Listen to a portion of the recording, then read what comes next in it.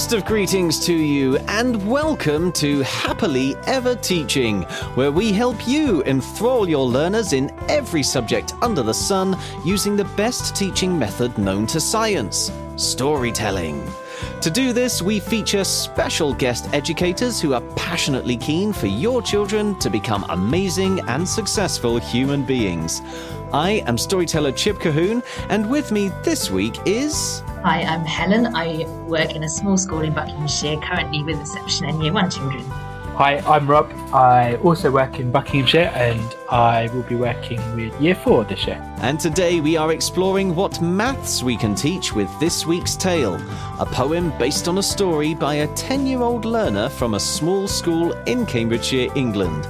You can listen to the poem by downloading our sister podcast, Fables and Fairy Tales, or search our website, epictales.co.uk, for Huff McTuff.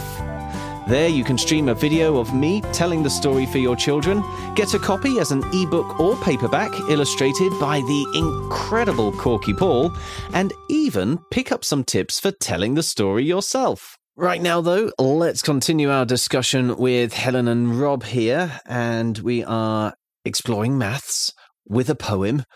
How are you going to do that, Rob? Initially, I thought, a bit tricky with a poem to work out how I'm going to fit some maths in. But then I thought about the location that the story is set, which is a palace. And I thought, a good topic in maths for Key Stage 2 children is the area and perimeter of different shapes. As you go further up the school, you get compound shapes as well, which are made up of two separate shapes. I thought, we could design the floor plan of the palace and then work out the area and the perimeter of the whole palace, the separate rooms, things like that. Obviously, if you worked with Year 5 and 6, you would include more compound shapes and different scales of measurement. And with Year 3 and Year 4, you probably would simplify the measurements. You could, if you've got a big enough outdoor area, you could mark it out in chalk or in cones or lines and actually see if you can create the floor plan in real life as well as just in your maths book. And of course, later on in the poem, this whole castle gets filled up with rock. So are you heading into that? Are we going to be trying to work out how many rocks we'd need to fill up the castle? That would be a great challenge activity to do with it, a great extension. I think definitely with Year 5 and 6, you could start talking about the volume of the shape as well, the volume of the rooms, to then work out how many rocks you'd need in there, but you'd need fairly uniform cubular rocks. Cubular, I like that. Yeah. Yeah, and then I potentially thought, if there's like a starter activity to get your math brains warmed up, you could go through the story quite quickly or listen to it and see if you can work out how many legs are found in the story. So how many different people are there? How many legs are there? If there are animals, how many legs are there? Oh, wow. And then you could... Like the poetic form of pub cricket. Yeah. Yeah. For those of our listeners who are not in the UK, pub cricket is a game where as you're going along a journey and you see a pub and maybe it's called the Three Kings, you try and count how many legs, or you tot up how many legs you get from the different pub signs. I don't know, there might be a pub called the Knight on his Horse, and so you've got 6 legs there as well, and so you're basically doing the same sort of thing, but with my legs. Less alcohol, more school. Could be a fun competition, though. Yeah, yeah. And I just thought then you could say, okay, well, how many toes are there? How many feet? You could add in lots of extension bits to it as well. Goodness, what are you going to do when she gets to the place of arms? And I don't think there's a specified number of knights in that verse. You just have to guess. Open to interpretation. Yeah, that was it. That was all I had for 7 to 11-year-olds. Well, I can see some of that travelling down the school as well to ages 4 to 7, because just with our last story, Helen, you had the idea of trying to estimate the number of wasps in a gourd. Here we could have estimating the number of rocks in a castle, right? Definitely, why not? I like you could once again have a container. This is the palace. This is the room. How many rocks do we think have rolled into it? What else have you got for them? Well, similarly to Rob, for this story, we're going to go outside with some chalk and do some measuring. anytime there is a giant in a story, I like to use that as an opportunity to do some measuring using meters. So in the early years, you have meter sticks around, and the children play with meter sticks, and you talk about a meter, and then going up into Key Stage 1, you look at what's longer and shorter than a meter until sort of towards the end of Key Stage 1, the children are actually measuring meters and centimeters. So there's a nice flow from reception to Year 2 for this activity.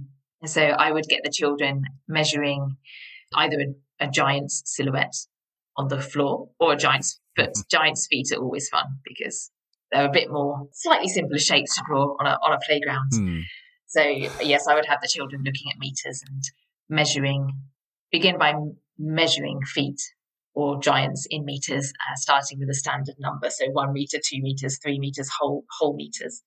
And then again, going into Year 2, particularly you could have meters and centimeters. So some less regular feet, which are much easier to draw because you don't have to get them so exact.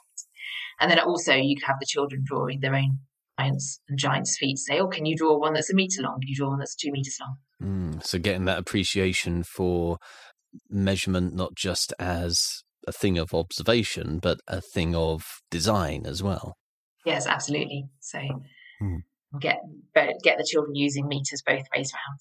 And then you could also, obviously, Huff McTuff has some very, very long hair. You could bring that into it as well. Measure long bits of rope and string and to create a giant's head of hair outside as well. Would you have a look at scale at all? This is probably something more for higher up the school, isn't it? But could you have a think about the difference in distance covered by, say, one of Barrett's footsteps and one of Huff's footsteps? You could probably have a bit of a look at that. It would be very much acting it out outside, just a chat about it with the younger age groups. But I guess going up the school, Rob, would you do that with the older children? Yeah, I would. I was thinking lower down the school, you could almost do some subtraction or addition. How many of the princess's footsteps would be the same as one of the giants? So to approach it that way. And actually we do going further to less formal measures. Quite often the children are measuring things using their own feet. So you can see how many of your feet would fit into the giant's feet. So you can look at that way before you sort of looking at the meter sticks. So yes, that's a good thought.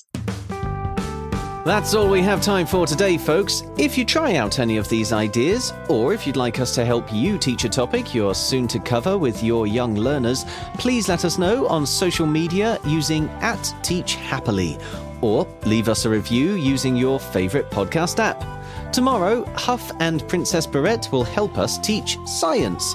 But right now, it only remains for us to say cheerio, and we hope to hear your story soon. So, cheerio! And we hope to hear your story soon.